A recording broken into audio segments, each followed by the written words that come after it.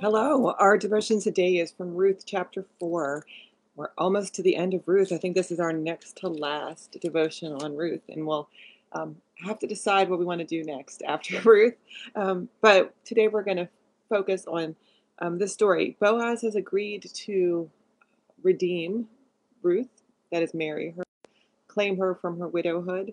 And she has gone back to Naomi to tell her the good news. And then Boaz goes about doing the things that the male half of this relationship needs to do in order to make the marriage legal and proper. So this is what he does. Meanwhile, Boaz went up to the gate and sat down there. Just then the Redeemer about whom Boaz had spoken was passing by. He said, "Sir, come here and sit down." So the man turned aside and sat down.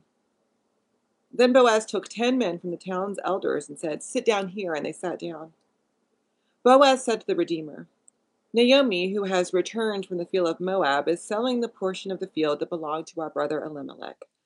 I thought that I should let you know and say, buy it in the presence of these sitting here and in the presence of the elders of my people. If you will redeem it, redeem it. But if you won't redeem it, tell me so that I may know. There isn't anyone to redeem it except you, and I'm next in line after you." He replied, "I will redeem it."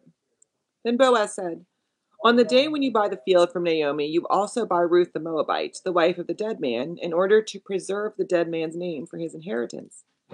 But the Redeemer replied, "Then I can't redeem it for myself without risking damage to my own inheritance.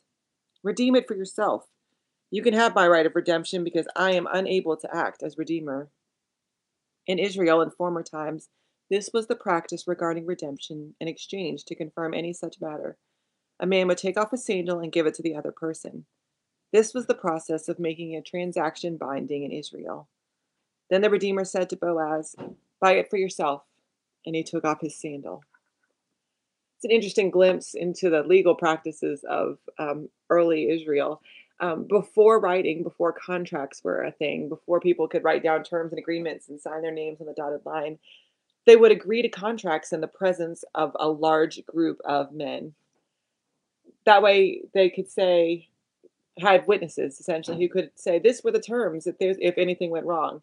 If Boaz and the other man disagreed on the terms, they would have 10 witnesses who could say, "Yeah, no, definitely, that's what you agreed to." And so what happens is the Redeemer, the person who is next in line, is responsible for buying the inheritance. And so Naomi offers to sell her son's land to Ruth's Redeemer in exchange for her hand in marriage. Now, this language of buying and selling Ruth as if she's property is really hard for modern ears to hear. It's really hard for us to hear that he's buying her in the same way he's buying land. It's just, it brings back all these memories of the way women have been treated over time. And so it's hard for us to hear. But what's important to remember, we use this language about redeeming and being paid for all the time. We talk about it when Jesus dies on the cross. We say that Jesus paid for our sins. Jesus bought our sins on our behalf. Or when Presbyterians pray the Lord's Prayer and we say, "Forgive us our debts as we forgive our debtors," it's a way of saying we buy out our sin. Forgive us, buy it from us, take our sin from us. And really it just means exchanging something of value for this thing that is important for my redemption. I wonder how often we're willing to exchange things of value for our own redemption. It seems like sometimes we only want God on our own terms. We'll only accept God into our lives on our own terms, in our own system, in our own whatever. And this reminds us that, like Ruth, we don't get a say in what redemption looks like. We don't get a say in how God goes about redeeming us, claiming us, taking our sin from us, and making us whole. It's scary. It's hard. It's something we would rather have control of. But it's a reminder that God, like Boaz, has our best interests at heart and is acting from love.